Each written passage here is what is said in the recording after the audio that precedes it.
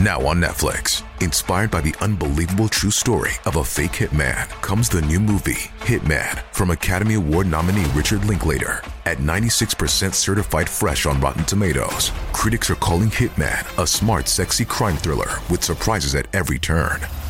Starring Glenn Powell and Adria Arjona, Hitman. Now playing on Netflix and in select theaters. Rated R. We took it all. We brought them to our land. An endless night, ember hot and icy cold. The rage of the earth. We made this curse. Carved it in the blood on our backs. We did not see. We could not, but she did. And in the end... What will I become? Senua's Saga. Hellblade 2. Play it now with Game Pass.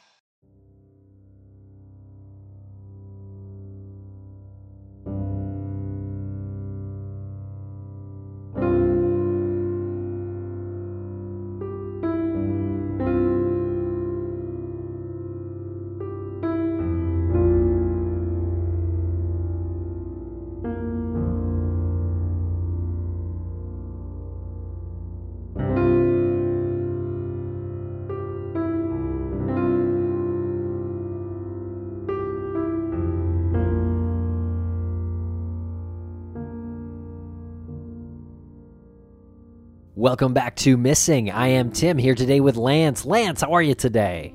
I'm doing well. It feels good to be back. How are you today, Tim? I am feeling great as well, and it does feel good to be back, and we're back with some good friends in this episode. We recorded live last week on Get Vocal with Shiloh and Scott, the good doctors of LA Not So Confidential. Might I say the award-nominated good doctors of LA Not So Confidential. Check out Discover Pods and make sure to cast your vote for them in the Best True Crime Podcast category. They do a great show, Lance, and it's always fun catching up with them. And so we did this show live on Get Vocal, which we try to do every week on Thursday nights at 9 p.m. Eastern. But in this one, we spoke about a missing person case that they covered on their show. So if you want more in-depth information on it, maybe you want to go check out their show, but we get pretty deep into it with our conversation here about the disappearance of Jonathan O.J. And really, no one better to cover this disappearance because Jonathan O.J. was a law enforcement official. He was a police officer, and we know that the good doctors are affiliated with the police force, so I feel like it kind of hit home for them a little bit more than some of the other stories that they cover. Yeah, I think that's safe to say. And Jonathan O.J. went missing on June 11th, 1998 from Angeles National Forest in California. He would be 61 years old today. He was 38 when he disappeared. He's 6 feet and 165 pounds. And in addition to listening to this episode and listening to the coverage that LA Not So Confidential did on this disappearance, there's also a great article in Los Angeles Magazine by a writer, Claire Martin, who they cite during this interview as well. Fantastic article that covers the details of the disappearance, and you can just Google search that and you'll find it. And we'll pop it in the show notes for you, as well as the link to check out LA Not So Confidential's site. It's la-not-so-confidential.com. And you can check them out. They're on the Crawlspace Network, of course, as well, Lance. So, yeah, make sure to cast that vote and subscribe to LA Not So Confidential. And speaking of the Crawlspace Media Network, check out all the shows and everything that's going on at crawlspace-media.com.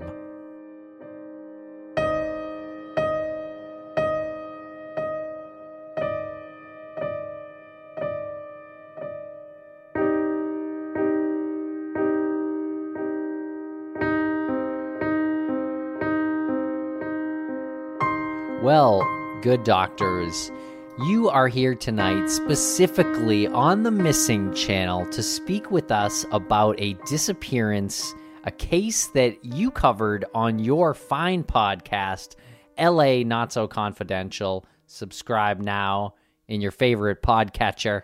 And tell us a little bit about the disappearance of Jonathan O.J.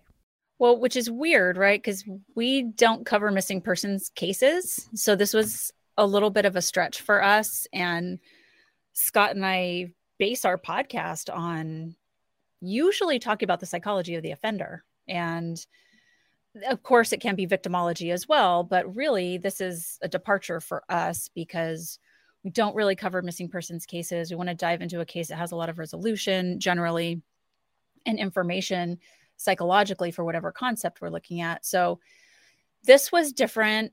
However, it's been on our radar for a while. There was a wonderful, wonderful article written by Claire Martin in LA Magazine in 2015 called The Deputy Who Disappeared. And I remember reading this. It was just such a comprehensive, crazy story about this deputy from this agency that Scott and I both have worked with this agency in different capacities of our life. It's very much a legacy for me. My parents were deputies at this agency, and then I went to their academy. So it really hits home in a way that caught our attention. But John O.J. was not your just run-of-the-mill cop. He was a hard charger. He was a high performer. He was part of their SWAT team is called the Special Enforcement Bureau, SEB. And he had been with them for some time. He had been a deputy for 18 years. He was 38 years old when he went missing and had done a lot of time at SEB. He had been a sniper on the SWAT team. And then by the time he went missing, he had actually transferred over to the area as a canine handler. So it was still just a very elite assignment and position within the department, and had been in the military. He had been the Army Special Forces before he was even part of the LA County Sheriff's Department. So this was a pretty accomplished guy. Aside from professionally, he was just an amazing athlete. The weekend before he went missing, he did a 50-mile ultra marathon. And then shortly after the date he went missing, he had a 100-mile ultra marathons just freak me out on top. Just right off the bat, I can't imagine these ultra marathons are people that are on another level altogether. Yeah, you're talking about 100 miles? Yes. Yeah, I know. So what? That's 4 regular marathons in one day? Mm-hmm. Yeah. Wow. Yeah. Well, once you get into the rhythm. Right. I mean, 26 miles, 29, 100. I mean, yeah, once you get 26 miles under your belt, you might as well do another. just push it a little further. In doing our episode, we looked at a lot of the information. I mean, I generally we're looking sort of at the psychology of people who are perpetrators, and this was a different kind of episode for us. But this is really fascinating because even as Shiloh says, a whole different level doesn't really, or only begins to capture it. Like if you look at any stories about ultra marathoners, they are different types of people. I mean, because you are pushing your body to the point of death many times. Like there's always the potential of long-term permanent damage to your organs by doing these extreme activities that they're involved in. It does kind of add something to the story because this guy excelled at everything that he went out to accomplish. I mean, Shiloh was talking more about his accomplishments. He was spectacular in that way. Yeah. And not just marathon, like running on the streets, but these ultra marathons that he would do would take place in some rocky areas, some mountainous areas, some desert areas. I mean, the Southern California landscape has a lot of variety to it. You can be in a mountain, but it looks very deserty as far as the landscape goes. But for Deputy OJ, it was June 11th, 1998. And he pulled up to this area called the Devil's Punch Bowl Natural Area. And it's about 60 miles northeast of downtown LA in the Antelope Valley, if anyone's familiar with that, kind of on the backside of the mountains that you can see as Los Angeles's backdrop. And it's pretty desolate over there, especially the late 90s, but very deserty landscape with really deep canyons and these sandstone boulder formations. And this is where he decided to go do a run for that day, a run that was going to take him probably a good part of 8 hours. He set out right before noon and had told his wife that he would be back before dark. So June, you're going to have a pretty late setting sun. So he was going to be out there for a while, and this was all in preparation for the 100-mile trail run that was coming up. But he had filled his tank with gas that morning. He parked his car at the Devil's Punch Bowl. He put up his sunshade, locked his doors, and he took like a green shoulder bag with him that he could put on his shoulder and then run with it on. I'm guessing he probably had his firearm in there. Most cops, they're going to go for a run and they take a bag with them. They probably got their wallet, their keys, their firearm. And yeah, told his wife he'd be back before dark, and he takes off and never comes back from his run, essentially. So it's interesting when you look at the timeline of the run, because we actually have people on the trail who saw him. So when we were kind of dissecting what are the theories going on here, because as we've talked with you guys before on your show about people who intentionally go missing, was this one of those situations? Because there's no body. So what's happening here? But he had gone out on his run, and there were a group of school kids that were out in the nature park with their teacher. And it just so happens that John had been a guest speaker as a canine officer to that very classroom. So he stops and talks to the teacher and talks to the kids, also stating to them, oh yeah, I'm heading out for a run, but I'm going to be back before sunset. So we have a witness that knows John and recognizes him and places him there, which is really important. And then there were a couple of camp employees who also saw him running on the trail that day. Nothing significant to report. There was nothing unusual about, his presentation. And then at around 6 p.m., a third camp employee saw him running, noted that he had the green backpack on or shoulder bag on, and that he was sort of running back into the direction of where the parking lot was. So really some great witnesses putting him on the path of what he should have been doing that day. Shortly after the last sighting, though, there was a witness who reported hearing a single gunshot.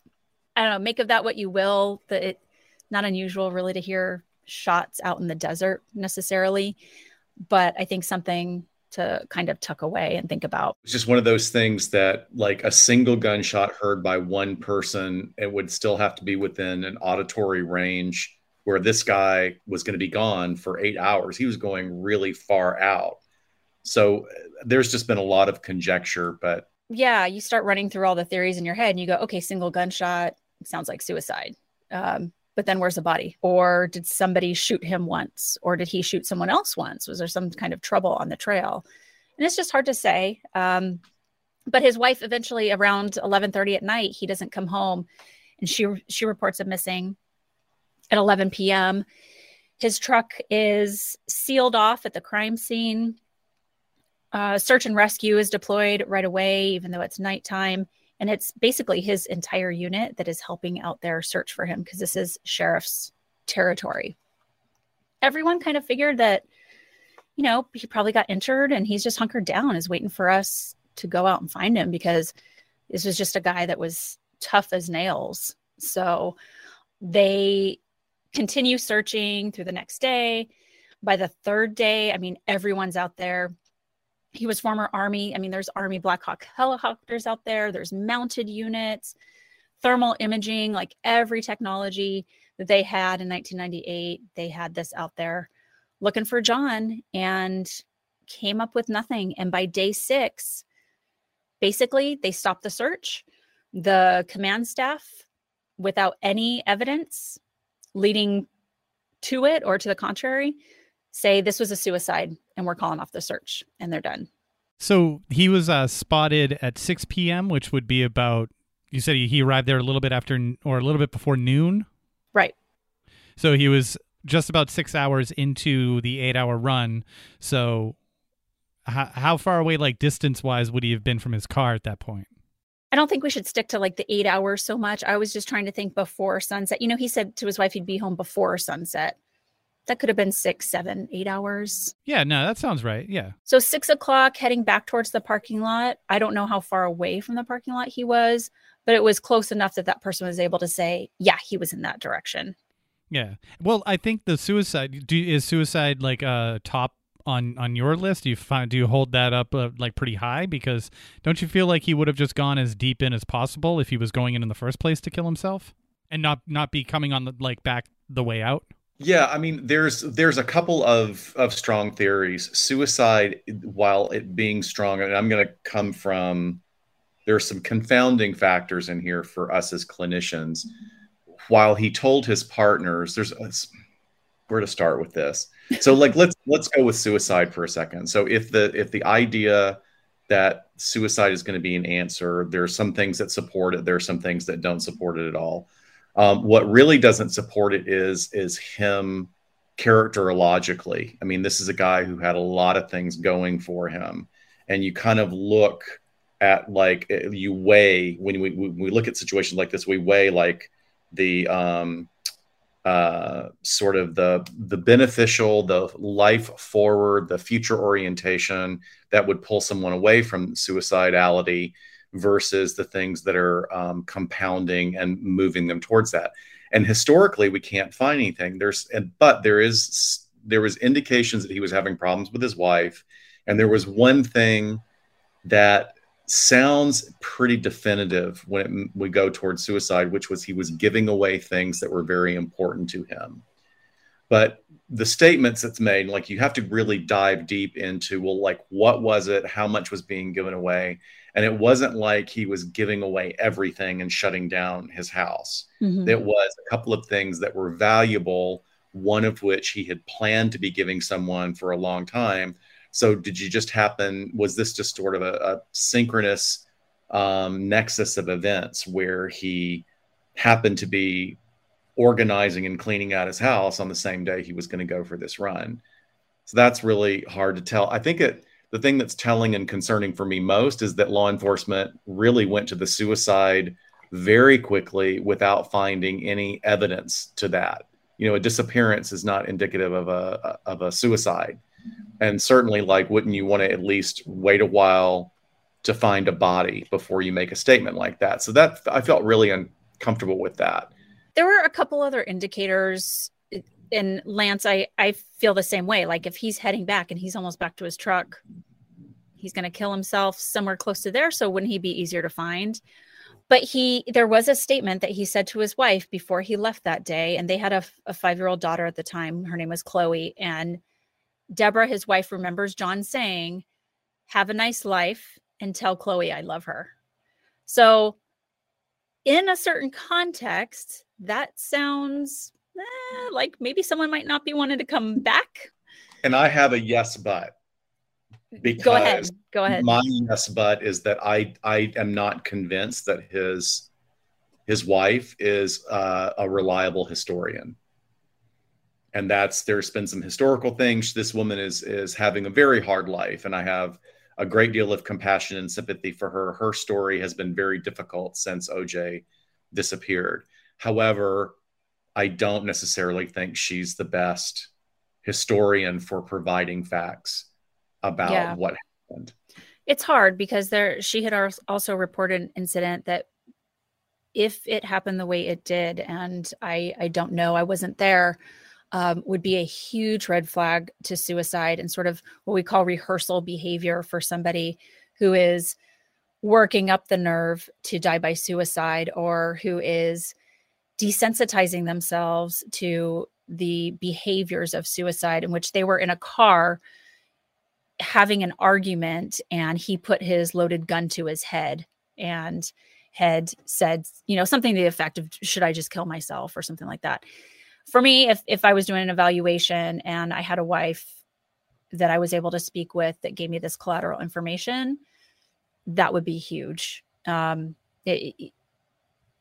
Whether or not someone is reliable or a great historian, of course, there might be ulterior motives behind what things people report. And because there's such a big system politically and safety-wise around law enforcement officers, trust me, there are spouses that come out of the woodwork and allege some crazy things because they know it's going to get their loved one in trouble. Well, probably love lost, but their partner in trouble, because there is such a paramilitary organizational structure in which we have to take all of these complaints seriously. So you can just imagine the amount of complaints that law enforcement officers get from family members that aren't happy with them, I guess is what I'm trying to say.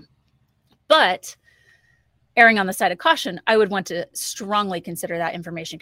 If she is telling me the truth, then that's putting him at a higher risk for maybe being in the mindset of considering suicide. But there are other theories too. There was a very sort of well-researched, well thought out, but also with some questionable bits of information about whether or not this was an inside job and that he was taken out by another deputy from the sheriff's department. And the idea was he taken out by a fellow deputy for the purposes of keeping him from spilling information about the sheriff's department being involved in meth production in that area. And that particular area is really, it's high desert, it's beautiful, it is treacherous, it's dangerous, and it's also sort of this no man's land where there are a lot of meth labs. And so there is some possibility of that at least being in the correct environment. And there's also a lot of outlaw motorcycle gang activity out there. So much so that there was a big task force around this time and a few years afterwards. I think that involved like the ATF. Is that right, Scott? Yeah. Yes. A federal task force working with law enforcement with investigating these motorcycle gangs, meth production, and the corruption of law enforcement officers specifically from this agency. So everyone can pretty much agree that OJ was a pretty straight-laced guy, but did he, one, stumble across something on his run that he wasn't supposed to see? That's kind of a theory. Or did he know about some dirty cops and they, whether they follow him or they knew he was going on a run or whatever, decide that's the time to take him out and make him disappear? And there was some of the most intriguing evidence about that started bubbling up in like 1999. There was a homicide detective, Larry Joseph Brandenburg. He had learned from another deputy about this rumor that OJ might have been murdered and that another deputy had been involved. So Brandenburg's captain gave him permission to reopen this cold case and start re-interviewing people and going through the process, all the existing information, seeing what he can get. And there reached a point as he got more and more information where the cold case reopening was shut back down. So he was taken off the case after presenting his investigation results to the command staff.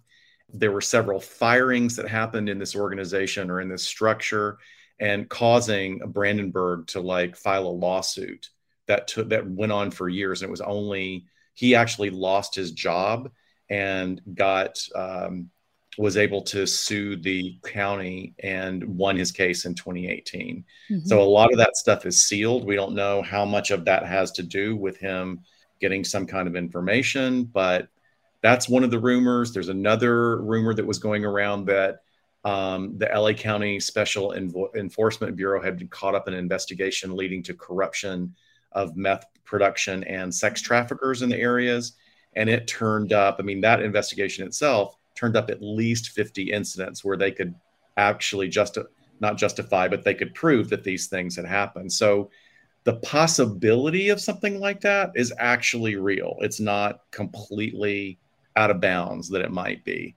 Now, this kind of takes us back to where we were with you guys a couple of years ago, talking about Maura and her case is, could it have been an accident? And it really could have been an accident. You can be in places. We talk about here out in Southern California about how careful you have to be when you're in Palm Springs and you decide, oh, look, the hills are right there. I'm going to go walking for an hour. Or if you're in Joshua Tree, I'm just going to go walking. And you can become lost in a completely flat surface in a matter of minutes because it's very, very, the landscape is very disorienting. So one of the things that we do know from the National Park Service, and not even going in sort of the questionable productions of Missing 411 or anything, but the information that we do get from state parks showed that when people get lost, they get lost very close off the trail. I mean, the ones that we've been able to, that have been rescued and have been found, even sometimes days after, are literally less than a mile from the trailhead or from the trail that they wandered off of. So there's always that possibility. And what balances it the other way is that OJ was so experienced in this area. I mean, he wasn't hiking, he was running these really challenging trails, you know. So you and I would be huffing and puffing with our backpack and waters, and here's this sort of Superman that's zooming past you. Did he feel confident enough to go off trail and then get lost? Possibly. But then you would expect that after all this time, there would be some kind of remains. I mean, he was a very experienced hiker. He'd been on this trail multiple times before. So we're just thinking, and as many others investigators have thought, that because even at that time, it wasn't like you were wearing natural fibers. All the running gear is always made of nylon or some sort of like moisture wicking materials. And those materials last longer in the wild. They don't rot. Animals aren't able to eat them and digest them. Nothing was ever found, which is really odd. But did he fall into a cave? Did he fall through some sort of arroyo or in a rock fall, get covered up? That's completely possible too. Yeah, the landscape. So you say he's very familiar with it. So he trained there often? Yeah, Yes. he had trained there in the Devil's Punch Bowl pretty often. It was a good sort of mimic of some of the bigger runs and trail runs that he had done that was close enough to home that he could condition well. And why is it called the Devil's Punch Bowl? Oh, We were laughing. We talk about that in our look. Anytime, I mean, from my understanding, is anytime you are naming something that is particularly challenging, it's always like the devil's blank, the devil's body part. You know, there's the devil's slide up in Idlewild where I go a lot. I'm not an experienced enough hiker to do that because you can basically slide down half the mountain. Very dangerous. There's the devil's. What's the one that you did, Shiloh? Devil's Backbone is one way to get down the summit of Mount Baldy. Okay. Here in Southern California. So, I don't know if it's just because of the desolate, dangerous area. You know, that's what people like to name things. But it's certainly ominous, you know, that's for sure. But I don't have any origin story behind it. And Ginger had a great question, or sort of a good observation. She said it sounds odd that they called off the search after only 6 days for one of their own. Do you find that odd? I do. I find it very odd. Who's in charge of calling off a search? Well, so this was his own department, not just, you know, he's one of our own because he's a law enforcement brother, but this is his own department. I don't know at what rank somebody would call off that search per se. I mean, it could have gone all the way up to the sheriff's office. 6 days, it sounds like they had a lot of resources out there. I think that's a terrible reason to obviously call off a search. But if you're utilizing resources, you're utilizing manpower, it costs quite a bit of money to do that. That's true. From someone who is more of a manager, that might be something that they're considering, unfortunately. I would hope that if they didn't feel like they could contribute all of those resources due to deployment issues or what have you, at least scale it back and have someone out there, something out there. But everyone seemed to know that this was an individual who was well trained in these types of hikes and runs and marathons. And 6 days, to me, for someone like that, feels like a very survivable period of time for somebody like that. Like I would give it like 2 weeks before I would start considering that this person wasn't able to survive anymore. Yeah, I don't know if that was the call that was made. There was one witness. He was an investigator on the scene who swears by his statement that, you know how I said they had taped off his truck in the parking lot as a possible crime scene. Well, that stayed sealed for a number of days. Like they didn't touch it, which is odd. Okay. I mean, I don't know what to make of that. It just seems like you'd want to tear that thing open and see, is there a note here? Like, what's going on? But this investigator swears that he saw a firearm, a pistol sitting on the dashboard of the truck. Like, there it is, sealed up, and we can see that. Could have been there. Maybe it's a figment of his imagination. It doesn't mean that that was OJ's only gun, but no one in their right mind, including a law enforcement officer, would leave a firearm exposed in a vehicle that they're going to walk away from.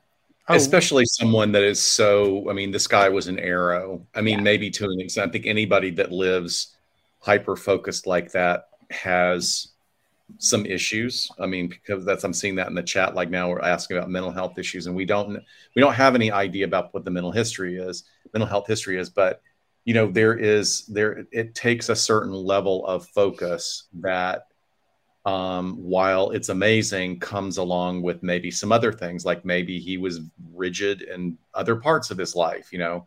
But generally, for someone of that characterological makeup that's in law enforcement, leaving a weapon sitting on your dashboard, it's really hard to believe that one. I found that really hard to believe. But Shiloh, didn't you say when you were describing the disappearance that he put up the sunshade in his car? I'm assuming that's the thing that goes in your windshield, right? Yeah, I don't think that means that from the side window you can't see into the dashboard, but if that's what you were getting at. But yeah, I think from another angle you could have been able to see it, but still, though, it rests on the dashboard, right? Sorry, I mean, a sunshade would have to also rest on the dashboard, like his gun supposedly did too. Yeah, unless so he maybe had just taken the gun and he is using that to jam the sunshade in that would be what that would equate my level of experience with guns. Is like, oh, can I use this as a prop? Do I just bang it? And then if it doesn't work, I would shoot it. Sure. Yeah, as one does. Oh my gosh. To pin it in place. And we'll be right back after a quick word from our sponsors. We took it all. We brought them to our land. An endless night, ember hot and icy cold. The rage of the earth. We made this curse. Carved it in the blood on our backs. We did not see. We could not, but she did. And in the end, what will I become? Senua's Saga. Hellblade 2. Play it now with Game Pass. Thanks to our sponsors, and now we're back to the program. I have one more question about this, about the placement of the gun, because it's sticking in my head. As law enforcement, does that feel like something realistic to you, that somebody who is in charge of a weapon would put it on their dashboard?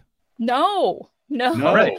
I mean, the only thing that I can think of is that he set it up there and forgot it. However, I think that's a huge stretch as well. I really do. Like, it just Scott, doesn't.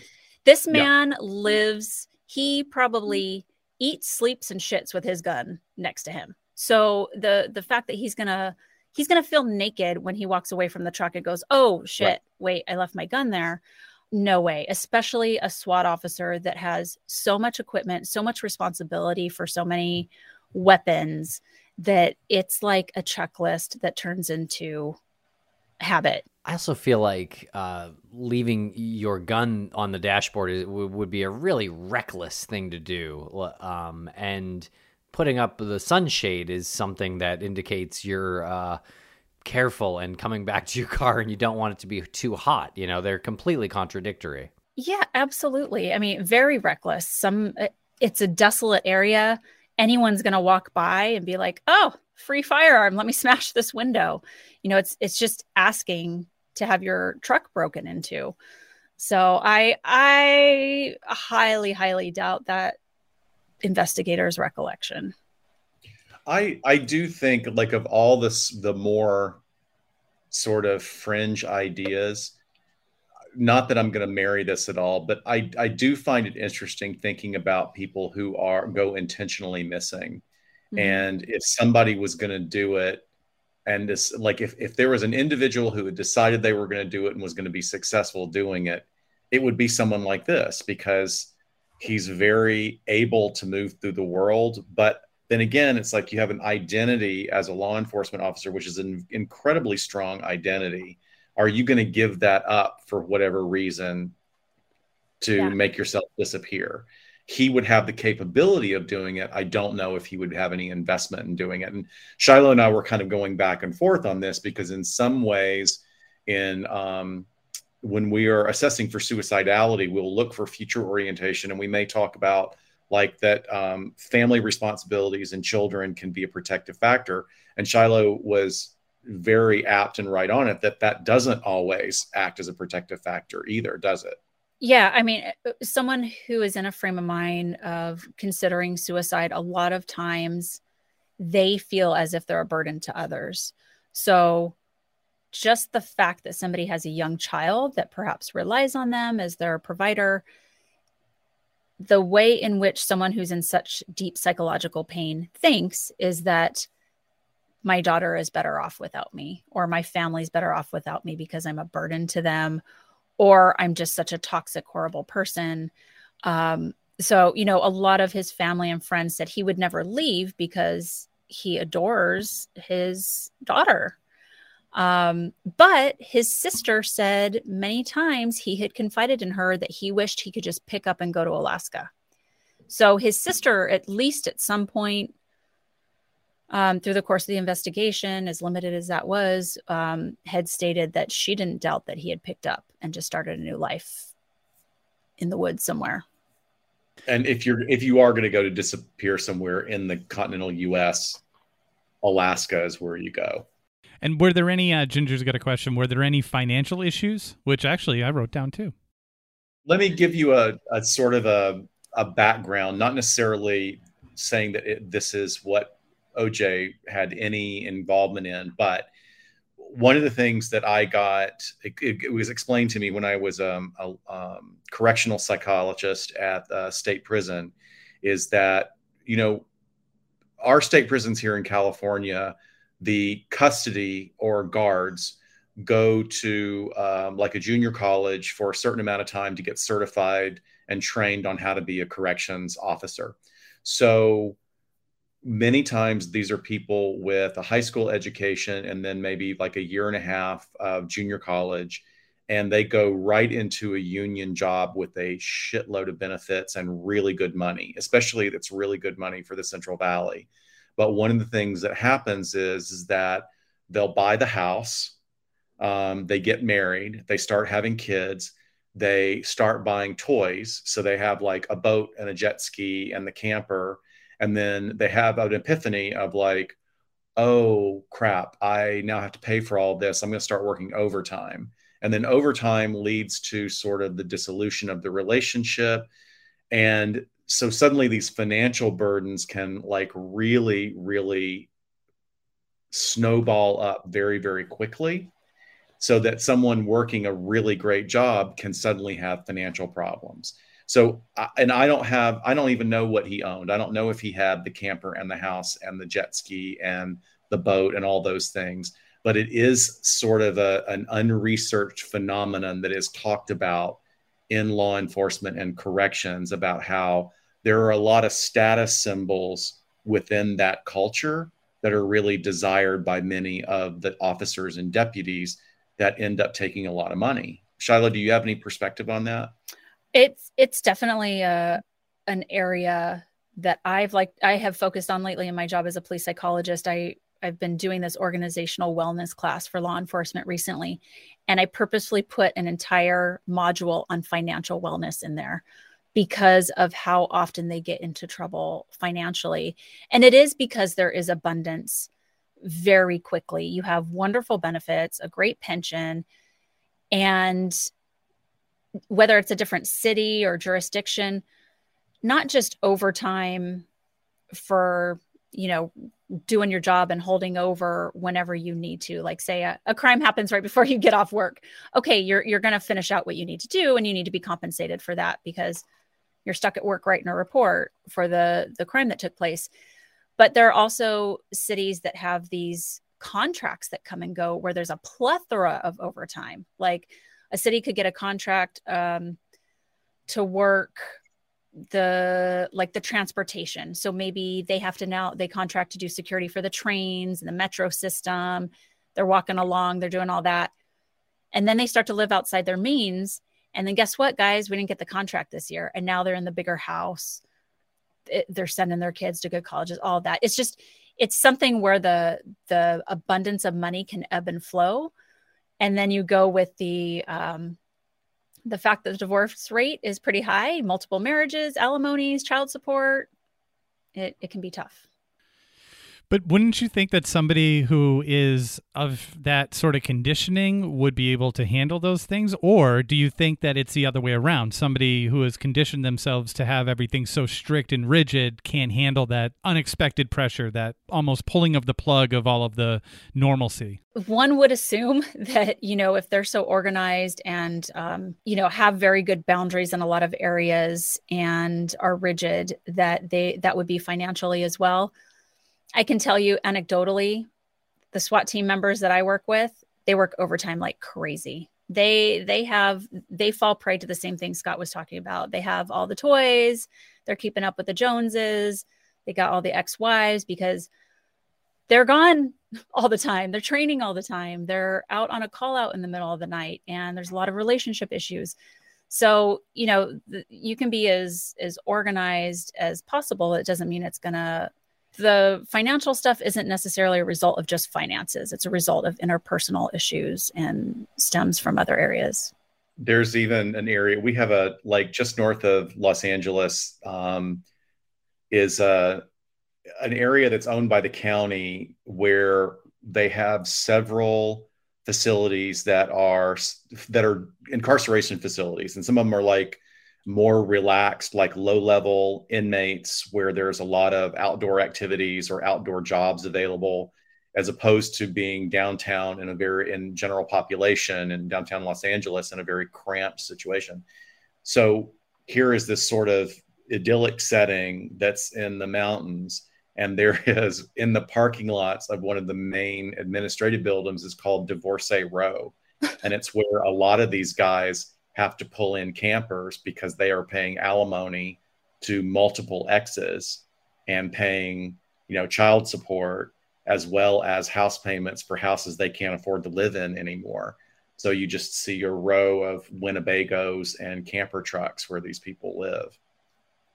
It happens, so even though you would have these assumptions about what people are capable of because they are so capable in some areas of their life, that may not generalize into other areas. Absolutely. Once again, this is all conjecture. We don't know if this has anything to do with OJ's setup at all. One of the things that we do know, which was very sad, is that his wife, at least in 2015, when this article was written that we pulled a lot of our data from, his wife was in pretty bad shape.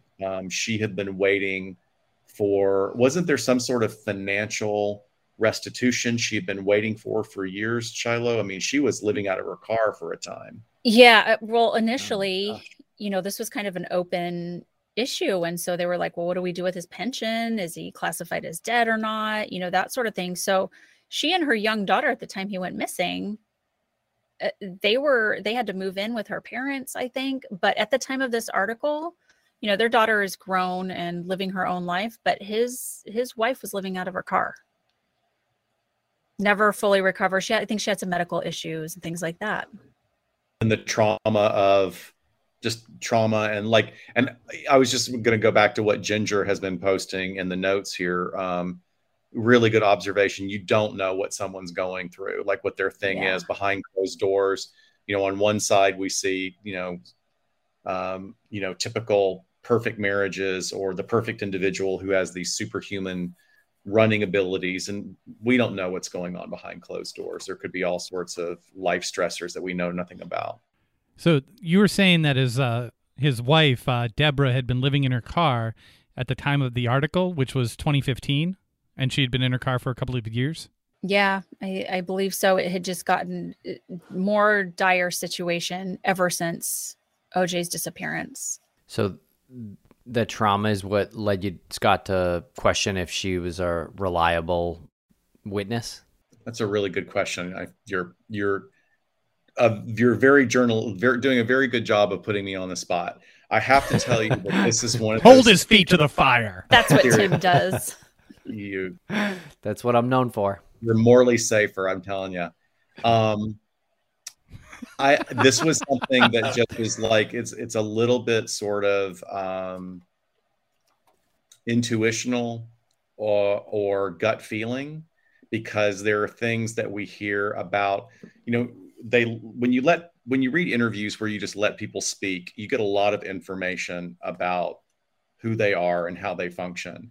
And I'm just thinking, I just got an impression from her that at the time there might have been sort of this behind the doors volatile relationship and volatile personalities, which would fit with someone who has a very rigid character in order to do all these things and be an excellent marksman, sniper, specialist in all these areas, who lives a very, rigid lifestyle. And then someone who seems, when I say this with compassion, seems a bit dramatic.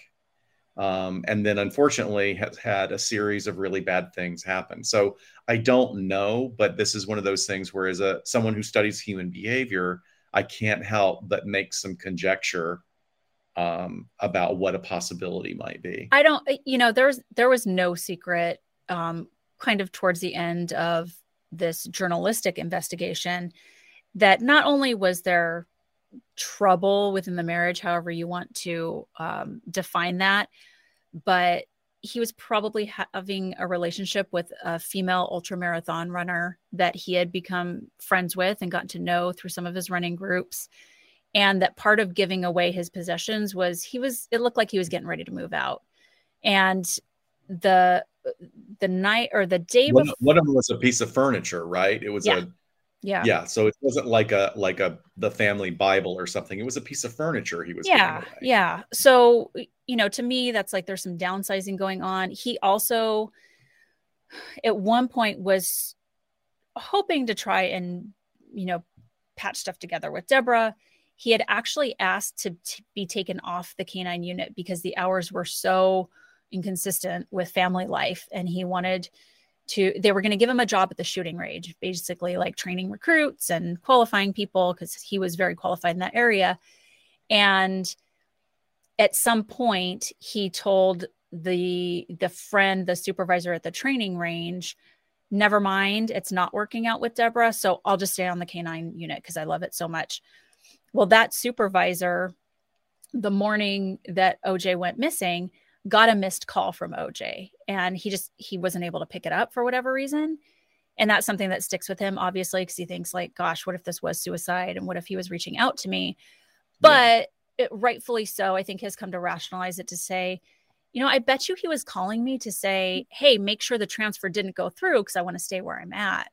And so, I think their marriage was done. I really think like this was done. Whether or not that speaks to Deborah being upset and spiteful or saying things that would kind of leave it in a certain direction, I don't know.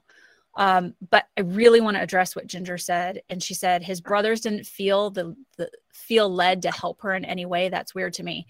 Same, because when an officer, when an officer dies, that family is taken care of very well. Now, of course, if it's in the line of duty, that's in its own thing, right? Like there are so many benefits that go to the kids, to the family.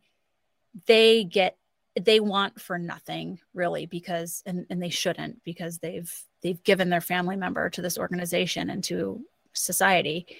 And I've seen officer after officer die of COVID in the last 18 months.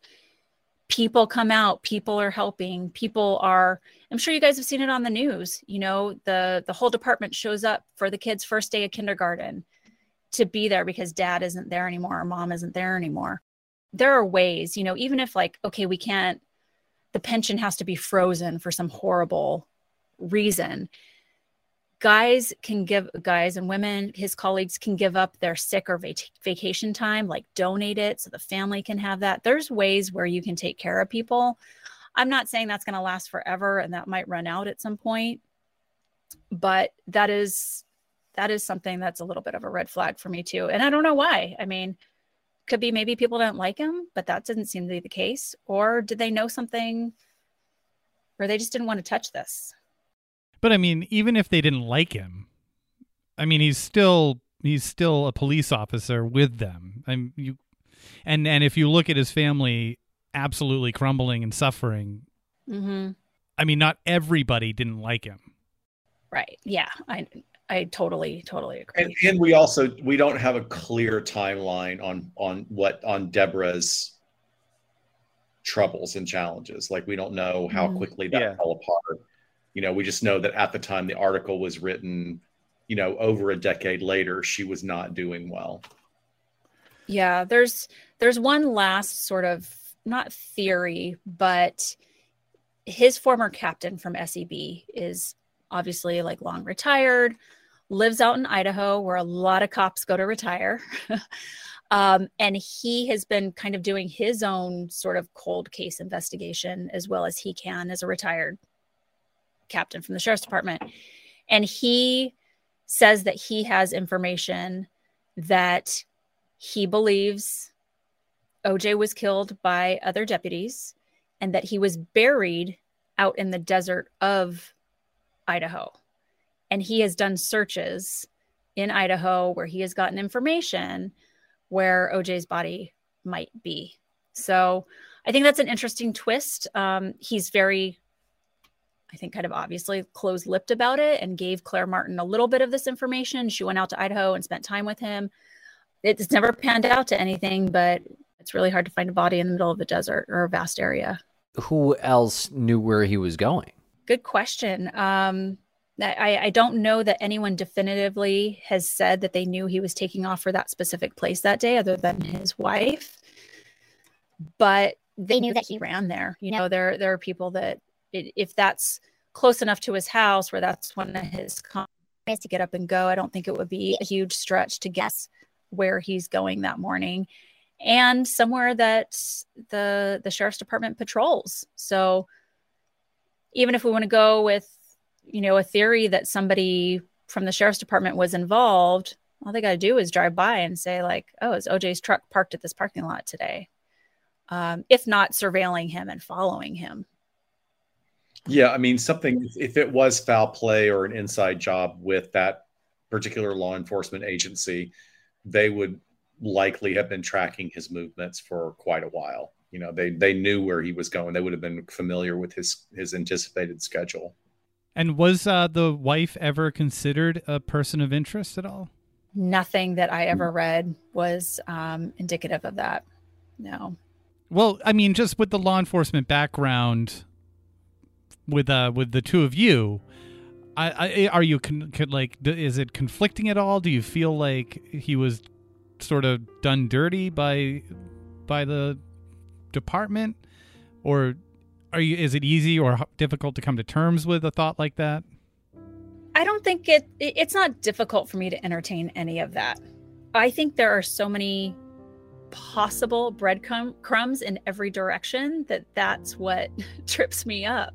You know, I can look at the behaviors and some of the indicators of someone who might be spiraling out of control or have the markers of what we see in law enforcement suicide and go, oof, yeah, like in hindsight, if somebody told me he had killed himself, I could believe that because of some of the things I know now. I can't get past the fact there's no body. I can't. So that's really hard for me. And the intentional missing thing doesn't fit well with me either. Because we got witnesses who saw him on the trail, like basically on his run out and his run in. So what happened between 6 p.m. and that witness seeing him and him not getting back to his truck? Really, I think those are the missing moments.